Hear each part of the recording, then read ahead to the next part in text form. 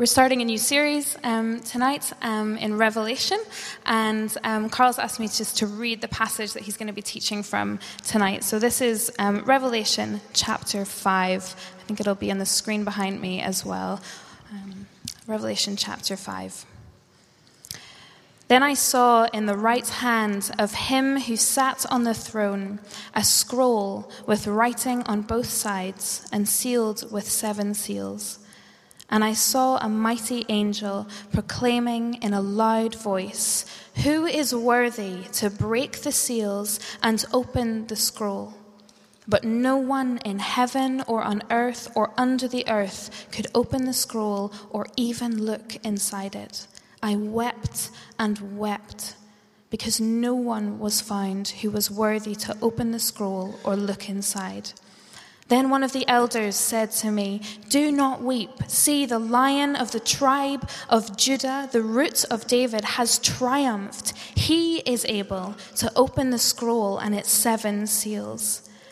Then I saw a lamb, looking as if it had been slain, standing in the center of the throne, encircled by the 4 living creatures and the elders. He had 7 horns and 7 eyes, which are the 7 spirits of God sent out into all the earth. He came and took the scroll from the right hand of him who sat on the throne, and when he had taken it, the 4 living creatures and the 24 elders fell down before the Lamb. Each one had a harp, and they were holding golden bowls full of incense, which are the prayers of the saints. And they sang a new song. "You are worthy to take the scroll and to open its seals, because you were slain, and with your blood you purchased men for God, from every tribe and language and people and nation. You have made them to be a kingdom and priests to serve our God, and they will reign on the earth." Then I looked and heard the voice of many angels, numbering thousands upon thousands and 10,000 times 10,000. They encircled the throne and the living creatures and the elders. In a loud voice they sang, "Worthy is the Lamb who was slain to receive power and wealth and wisdom and strength and honor and glory and praise." Then I heard every creature in heaven and on earth and under the earth and on the sea and all that is in them singing, "To him who sits on the throne and to the Lamb be praise and honor and glory and power forever and ever." The 4 living creatures said, "Amen," and the elders fell down and worshipped.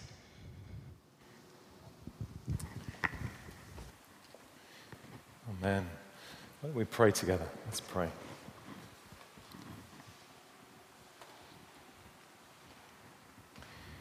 Jesus, we have this audacious thought that captivates our minds, that this is your living, active word, that you want to speak to our lives, and that your Spirit is here. Your Spirit who changes lives and calls life out in us is present. And so, Holy Spirit, we invite you to speak truth to our hearts, to change our lives, to bring hope into our hopelessness, to bring joy into our sorrow, to bring peace into our chaos, and your life into our lives. We ask this in Jesus' name. Amen. So, ambitious. We're starting a new series this evening in the book of Revelation, and we've entitled it Sign of the Times, and I am so tempted to sing. And nobody thinks it's a good idea.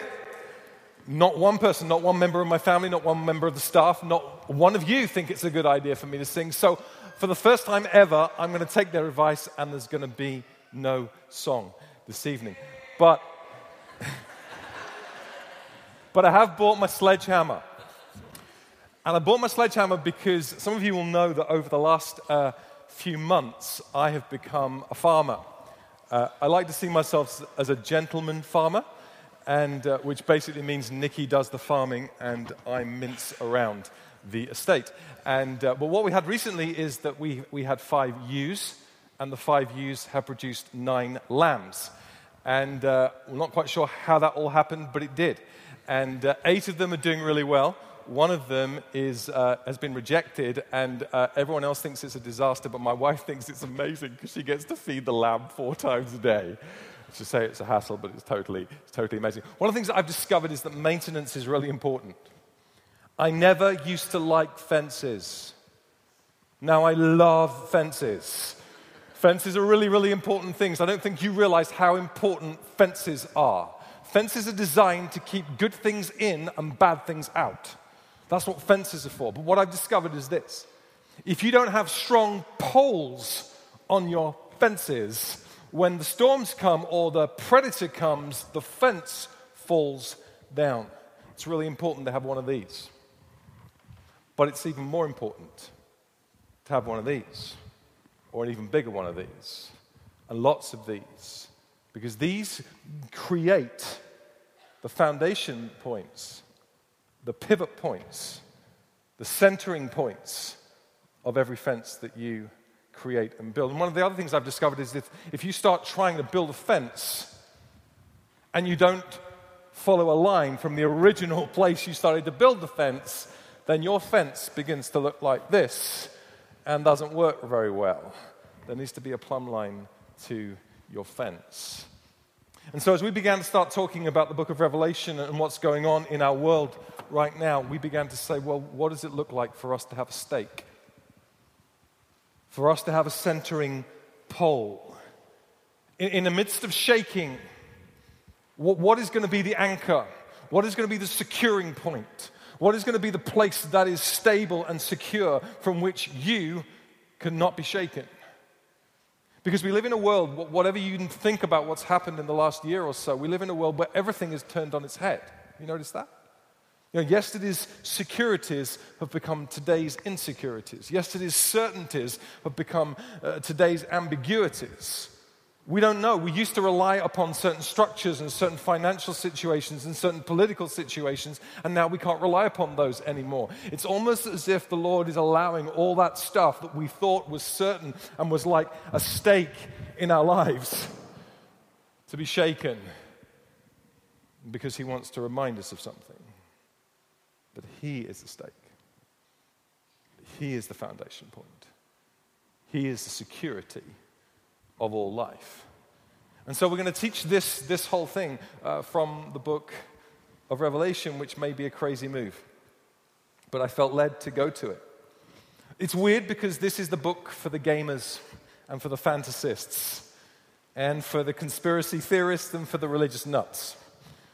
Isn't it? I mean, this book has caused more trouble in every generation than any other book in the Bible and all the other books of the Bible put together. If you're listening here and you're listening elsewhere, there are a number of things I want to say. We are not at any stage in these next 7 or 8 weeks going to suggest that Donald Trump is the Antichrist, that Brexit is the beginning of the end, that independence for Scotland is the answer, or that Beyonce is the beast, or that Kim Kardashian is any of the above, all of which you can find somewhere on the internet, I tell you that. Because this is the book for the religious nuts, but we're going to deal with it in a very different way. And in order to deal with it in a different way, before we get to Revelation chapter 5, which we will deal with in depth in just a moment, I need to say 2 things, and I need to allow God to say 2 things about this book, so we don't approach it in a weird, wacky way. The first thing I want to say about this book is this. I'm going to take this book not literally, but as literary, if that makes sense. I'm not going to take this book literally. In fact, this book is not meant to be taken literally. It is a book, and it's a story book. In fact, it appears to me as almost as if it's the comic strip of the Bible. It's like full of adventure and passion and caricature, and because God is trying to tell us something, and He knows that we listen in story, and we see things in symbol, and we're pictorial people. I'm not going to take it literally, because if I took it literally, I'd have to believe that every number was accurate and every beast was accurate and everything was actually going to happen the way it says it's going to happen. I don't think that's what God is intending for us. I just think it messes us up. But I want to say this. This is not real, but it is truth. It's not real. but it's truth. It's not real, like Narnia is not real. The stone table is not real. Cair Paravel is not real, but it's deep truth. It's not real like the Shire is not real. Rivendell is not real. Mordor is not real, and neither is Mount Doom real, but it's deep truth that touches our hearts because we know it resonates with what... It's not real, if I dare say, like the Death Star is not real. But it's truth. It's truth because it's story and it resonates with our hearts and it takes us to a deeper place of truth and provides an anchor, if we allow it, for our hearts and our lives. These are stories that will impact things and change things for us. The second thing I want to say is that I want to be clear about the question, when is all this going to happen? That's a huge question for the church down through the years whenever they read the book of Revelation. When is all this going to happen? And can we chart when it's going to happen? And can we know when it's going to happen? And I want to tell you that I think it's already happened. And I think it's happening. And I think it's going to happen. And I think it's going to get worse before it gets better, perfectly better. But let me tell you this. If you were in the first century and you were sitting listening to John's letter, and you were living under the reign of the Emperor Domitian, who hated Christians, and your friends were being fed to lions and lit up like torches on the way into Rome, you would believe this is now. This is the persecution of the church, and this is what God has to say to his people. Let me tell you this, if you are living in the Middle East today, and a member of your family has been captured by Islamic State and has had their head chopped off because they refused to denounce the name of Jesus, you better believe you think that this is what is happening now, that God's got his word. And you also better believe, because of what the Bible says, that this is going to get worse for the people of God before it gets immeasurably better. And there's no point in any of us speculating about when it's going to happen, by the way, because Jesus doesn't even know. And if Jesus doesn't even know and is not allowed to know, then that's good enough for me. But we do need to be aware of what's going on in our world. So those are two things from me. Here are two things from God. I'm sure I'm going to get emails about this sermon. Two things from God. First thing from God is this. He has two things to say. I think there are two main themes of the whole book of Revelation. I think these are two hermeneutical tools for us to understand what's going on in Revelation. The first thing is this. God says there is a war that you need to be aware of. There is a war that you need to be aware of. We live in a world which is at war, and sometimes we don't recognize the war, and sometimes we don't see the war, but God has an enemy, and his plan is to keep you from the deeper things of God. That's what he wants. He wants to keep you from a relationship with God. So there is a spiritual war at play right now. And sometimes it emerges and it's obvious, but often it's an internal war. It's a war for your mind and a war for your heart. It's a war that is, it's a fight about what is going to become the authority of your life. That's what it is. It's a fight about whether culture is going to become the authority of your life, or reason or feelings or experience are going to become the authority of your life, that you're going to stand the weight of your life on. What is going to be your stake? That's the war. Are you going to always build off of yesterday's stake, or are you going to build off of the pole, the original design, Jesus? That's the war. It's a war for your heart. What is going to be the most important thing in your heart? Who is going to sit on the throne of your life? That's the war. And the reason that our world is in such a mess right now, let me tell you. You can write this down. The reason that our world is in such a mess right now is that we were always designed to live our life and to build our life off the stake that is Jesus Christ, the pole that is Jesus Christ, who he is, what he says, what he wants of our life. That's what we're designed to do. But generation after generation after generation after generation, thousands of years of people ignoring that and deciding to build their fences from yesterday's pole rather than from the original pole. from what somebody else did or what somebody else is doing or how you want to react to somebody else rather than how you're going to react to Jesus Christ. And although it doesn't feel as if you're doing something wrong, what happens after generation after generation after generation after generation is the fence looks like this. And some generations, they say, we don't need a pole at all. We don't need any measuring point. We don't need any static point in our life. We don't want any authority in our lives. We'll live without fences, and then we'll deal with the consequences of that. And the next generation says, we'll build a fence, but we don't refer to the original fence pole. So we have a world that is messed up, not deliberately trying to do things that are alien to the kingdom of God, but they've lost sight of the centering point in the pole. There is a war. And here's the thing, the church, despite its issues, and it has many, and you know better than anybody else because you're part of it, what the issues are. We got issues, guys. But the church has got the answer. The church is the only organization on this planet that has the answer. The church is the one that's saying, there is a pole, there is a cornerstone. That's the word in the scripture. There's a cornerstone. There's something to build your life on, something that you'll be able to stand in the middle of a storm. If you stand your weight on Jesus, there's a pole. And when it begins to say that, the enemy hates it. Because the enemy has a plan. It's to keep you always building off yesterday's pole, not the original pole. And the enemy hates it, and so the enemy persecutes, and the enemy attacks, and the enemy seeks to divide and conquer. There's a war going on. The second thing that God is trying to tell us is this. Write this down. God wins the war. That's it. He's only got two things he's trying to say in the book of Revelation, really. He's trying to say there's a war going on, get smart. And then he's trying to say God wins the war, get hopeful. It's going to be okay. God wins the war. And so Revelation 1 opens up. But you know, the revelation of the book of Revelation is Jesus. You know that? That's the revelation. That's what it's all about. The revelation of the book of Revelation is Jesus. And so John gets a vision of Jesus and how powerful Jesus is and how beautiful Jesus is. And his voice is like the sound of rushing waters and his eyes are like blazing fire. So he sees all things and he knows all things. Jesus is the revelation of the book of Revelation. And Jesus is on his throne. And so Revelation chapter 4, there is this incredible picture of a throne in heaven.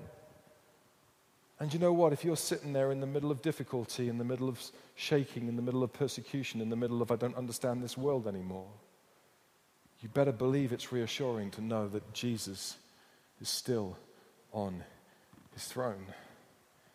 See, you're tempted to think that maybe Trump is, or Putin is, or maybe even more subtly, you're tempted to think your cancer is on the throne. Or you're tempted to think your boss is, or your lack of qualifications is on the throne. That's the thing that's driving everything. But what you're supposed to understand from the book of Revelation is in amongst all the chaos and in amongst all the difficulty, Christ is bigger than the chaos. Christ is above the chaos. Christ stands below the chaos. He's working out his plans to prosper you. And so we get this book. We get this book because God just wants us to be smart, to know the attack and to know where it comes from and know how to stand in it. He wants us to be hopeful. When everything around us would say, don't be hopeful, I'm sick and tired of people speaking miserably about this world that we're in. I think we're in the best times ever for the Church of Jesus Christ. I think suddenly what God is doing is he's shaking everything so that nothing else is standing up apart from the pole. And everyone's going, so the pole of finance fell down and the pole of political power fell down and the pole of our security fell down and some of our relationships got busted and now everything's shaking, but there is a pole. What's that? If I tether my life to that, could I have some security? Could I have some hope? Would that actually bring me life rather than restrict me? I'm more excited about where we are right now than I've ever been. And God says, I want you to know this, there's a war, but I win. And so do you. And so Revelation chapter 5, let's go there. And let's do some study, and I've got to speak fast because I promised I'll be quick. not going to cut out anything. I'm just going to speak quick. Are you ready? This is going to be good. Revelation chapter 5. And Revelation 5, we're going to go through what's happening here because unless you follow this carefully, this looks weirdy, but it's not really that weirdy. Okay, so Revelation chapter 5 starts. And in Revelation chapter 5, we have this picture. What we're being told here is, what does it mean that God is on his throne? And what does it mean that God wins? We have this picture, and God is on his throne, and he's holding a scroll. And what you're supposed to understand is he's holding a letter. Scrolls were letters. And we're told it's scroll with, if you read in your Bible, it's scroll with writing on both sides and sealed with 7 seals, which is very old school, but you need to understand what's going on here. John's readers would have understood perfectly what they're seeing, because this was normal stuff for them. But for us, it's a bit strange, so we need to unpack it a little bit. There are 2 pictures here that are playing off of one another. The first picture is that God is holding a legal document. And we know he's holding a legal document because it's a scroll and because it's written on both sides. And the reason you wrote on both sides was the same reason when you used to write checks, that you used to put a line next to the number. Do you remember? How many of you still write checks? About 4 of you. When you used to, back in the day when I was young, you used to have checkbooks. And when you wrote a check, you'd write a number and you put a line next to it in case someone put a number of noughts next to it and said that you'd paid them £10,000 rather than £100. And this is exactly the same deal. It's written on both sides so no one can do a sneaky change. This is a full-on legal document. And I think what we're supposed to understand is that God is holding the deal. God is holding the deal between humanity and heaven. He's saying this is the deal. This is the contract. This is the relationship. This is what this is supposed to happen. These are my conditions and my requirements and my plan and my design. Picture number 2. God is also holding his last will and testament. How cool is that? God is holding his will in his hand. I'll tell you why, because it was sealed with 7 seals. A last will and testament back in the day would always be sealed with 7 seals. You'd get 7 important people and they would seal it with a wax seal. And when you died, they or the people who now held the seal would come and they would cut their seal. So you knew that nothing sneaky was happening. God is holding his last will and testament. This is my plan. This is my endowment upon my people. This is the master plan for the unfolding of world history. In other words, he's saying, this is the stake. It's the stake. This is the thing you can build the whole of your life on, the whole of your future on, the whole of your hope on, the whole of your peace on, and it's in my hand. And then John begins to weep. Look at the passage, verse 2. We've got a mighty angel with a big voice. Who is worthy to break the seals and open the scroll? He said loudly because this angel had a big voice. We got this scroll. It's got the secrets of the universe. And God's holding it. But there is no one in the whole of heaven and no one in the whole of earth who has the spiritual power and the moral authority to be able to open the seals. So it's like the most tantalizing thing in the world. God's holding the most important piece of paper in the history of the world ever. And no one can open the paper. And John weeps. Isn't that just how we feel? Isn't that how we've tried absolutely everything? We've tried rulers like Caesars and Napoleons and Mandelas and Cromwells, and we've tried great thinkers and scientists, and we've tried every ism under the sun.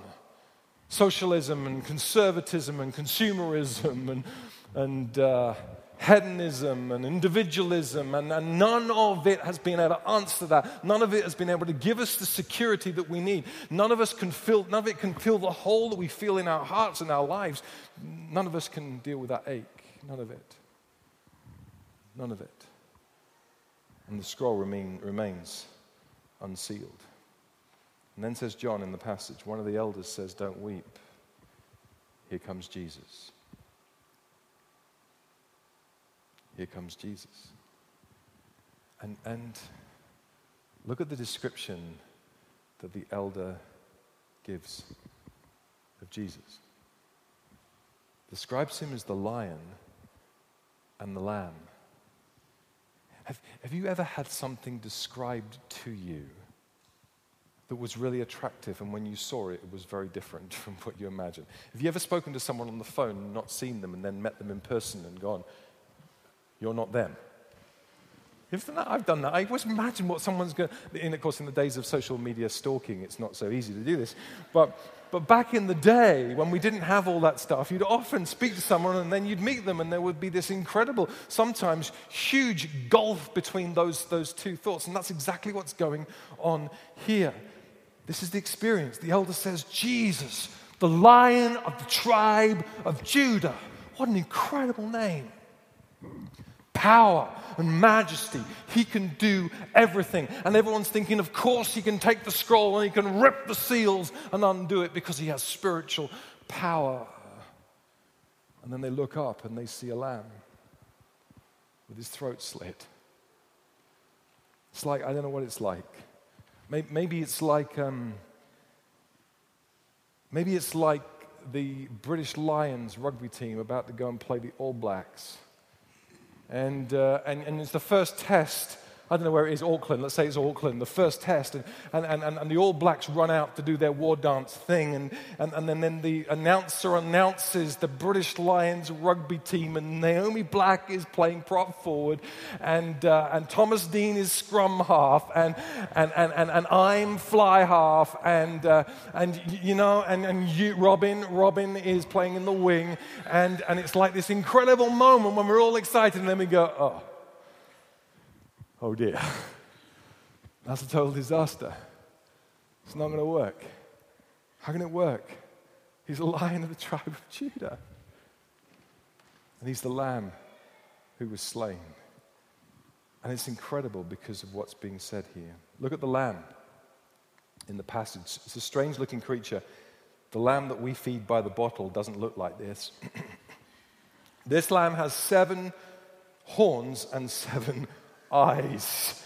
It's a bit weird, but you remember that we talked about imagery, and what you need to know is this, and some of you will know this, that 7 is the perfect number in the Hebraic culture. But that's why 666 is the number of the beast, because 6 is less than perfect. 666. So 7 is the complete and perfect number. And eyes are biblically symbolic of knowledge. That makes sense, doesn't it? And horns are biblically symbolic of power. And so what you're getting here is that this lamb, although it looks as if it can't do anything, has all knowledge perfectly and all power perfectly. It's an incredible creature. Jesus doesn't miss anything. You ever thought that? Jesus doesn't miss anything. And Jesus can do anything. That's why he's the steak. He misses nothing, and he can do anything. He knows exactly what you're thinking right now. He knows what's going on in your life. He knows what you hide from other people. He knows what you're ashamed of, what you're proud of. He knows it because he has 7 eyes. And he can do something about it because he has 7 horns. He has all power. There is nothing he cannot do. And so John looks up and he sees a lamb with its throat slit. In other words, this lamb has supernatural power, but he also has moral authority. This is the heart of the passage and the heart of the gospel. Why can the Lion of Judah open the seal? Because he's the lamb who was slain. He has the moral authority because he's done something about it. He has the moral authority because he came and he gave his life. He has the moral authority because he's taken your place. He has the moral authority because he's healed your sins and your pain and your sorrow. He has the moral authority because he hung on a cross. He has the moral authority because he came and did what he said he would do. He has the moral authority because he became a bridge in his body between humanity and God and humanity. He has the moral authority as well as the supernatural spiritual power. He's the Lion and the Lamb and the Lion. And so, verse 7, check it out. He comes and he takes the scroll from the right hand of him who sits on the throne. He's the center point. He's the security of the known world and the unknown world. He's the only place that you can tether your life and be certain that you will have life. And so what does all this mean? It means this very simply. It means that 2,000 years ago, that a wooden cross and an empty tomb and an upper room became the pivotal point of the whole of human history. That's what it means. It means because 2,000 years ago there was a wooden cross and an empty tomb and an upper room, it means that you can tether your life to something that will stand and go on standing. Where is peace to be found? In a world of chaos and pain. Not in some kind of meditative state that you work up. Although the most popular apps in the App Store are all these days meditative apps. Have you seen that? It's not a bad thing to meditate. But peace is not going to be found in a meditative state. It gets found in the cross and the resurrection of Jesus Christ as He reconciles humanity to God. Where is forgiveness going to be found? Where are you going to find forgiveness for the stuff that you've done that you don't know what to do with? And for the stuff that other people have done that you don't know what to do with? Not in human relationships, although forgiveness in human relationships is really important. But in the cross of Jesus Christ, as He says, Father, forgive them. See, He's the fence post. He's the fence post. Where is life going to be found? Not in some stuff or even some experiences, although they're not wrong either. But ultimately in the cross of Jesus as he dies and He rises again, that you might have life in all its fullness, not in all its restrictedness or in its dullness. Tethering your life to the stake that is Jesus Christ is not going to restrict you, it's going to free you to live life. Where is healing going to be found? Not ultimately in some alternative medicine or even in the NHS. Both of which are good. But in the cross of Jesus, and in the resurrection of Jesus, and in the life of the Spirit. Because physical, emotional, spiritual wholeness is what He's all about. Where is hope to be found in a hopeless world? At the cross of Jesus. Where is direction to be found for your life? Where you're looking for, where's it going to be found? Not in Trump, not in Macron, not in May, not in Putin, not even in Pope Francis. Although if he was standing for something, I'd probably vote for him. He's very cool, isn't he? Not even in Pope Francis, but in the person of Jesus Christ. See, the problem is this. We have spent generation after generation, decade after decade, year after year, building our fences and our lives off yesterday's fence post that was created by somebody but wasn't created by Jesus. And then we wonder why we can't find hope, and we wonder why we can't find peace, and we wonder why we haven't got joy, and we wonder why we don't have life, and we wonder why we can't forgive. Because there is only one fence post. There is only one hope. There is only one solution.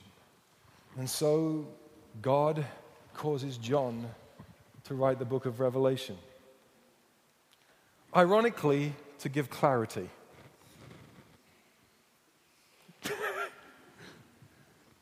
Don't you think it's weird? Like the comic book of the Bible where it's all dragons and beasts and a whole bunch of weirdy stuff is written so you might have clarity. So that you might have hope in hopelessness. And so that you might have courage and confidence. In the middle of a shaking world to say, hey, I'm standing. And I'm going to keep on standing.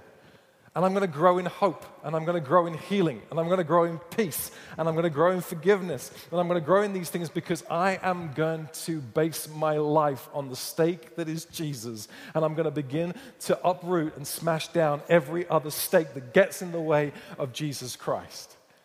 Because that's the only tethering point that will actually free you to live life. And that's our introduction to Revelation. And over the next 6 weeks or so, we're going to try and unpack. And actually, what's going to happen is God is going to undo that scroll. And as he undoes that scroll, which remember is his last will and testament, which is his plan for the world, there's going to be some freaky things that are going to happen as he undoes that scroll. And we're going to try and plot that and navigate it in a way that's sensible and we can understand and doesn't freak us out. Is that okay? But tonight, there may well be some of you, and I suspect there are, for whom you know that has not been the tethering point of your life. That the person of Jesus has been a distant memory, and you've built a whole bunch of other stuff up, and you've built off a whole bunch of yesterday's stakes, and it's not working for you.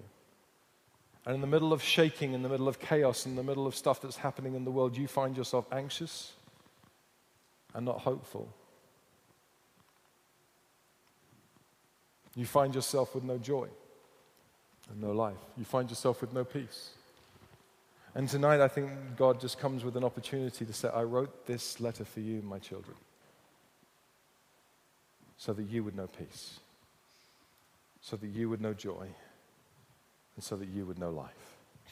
So come to me, all you who are weary and heavy laden, and I will give you rest for your souls. And I will give you hope for your hopelessness. And I will give you peace in your chaos. And I will give you healing for your sickness. And I will give you forgiveness for your unforgiveness. And I will give you life for what you currently call life, but you know doesn't even touch life. I think Jesus is here, and I think that's what he wants to do this evening. And so the band are going to come, and we're going to worship Jesus. And what we're going to do is that the ministry team are just going to come up the front. And if in any way you want to respond to Jesus and say, I want to live my life by the stake, not by any other stake that I've put, but by the cornerstone that is Jesus. And Jesus, I need some of your hope, and I need some of your peace, and I need some of your joy. And just come and receive prayer, and we'll just keep working until there's nothing more to do. And we'll clear some of the paths to the stake. So let's stand together and let's worship.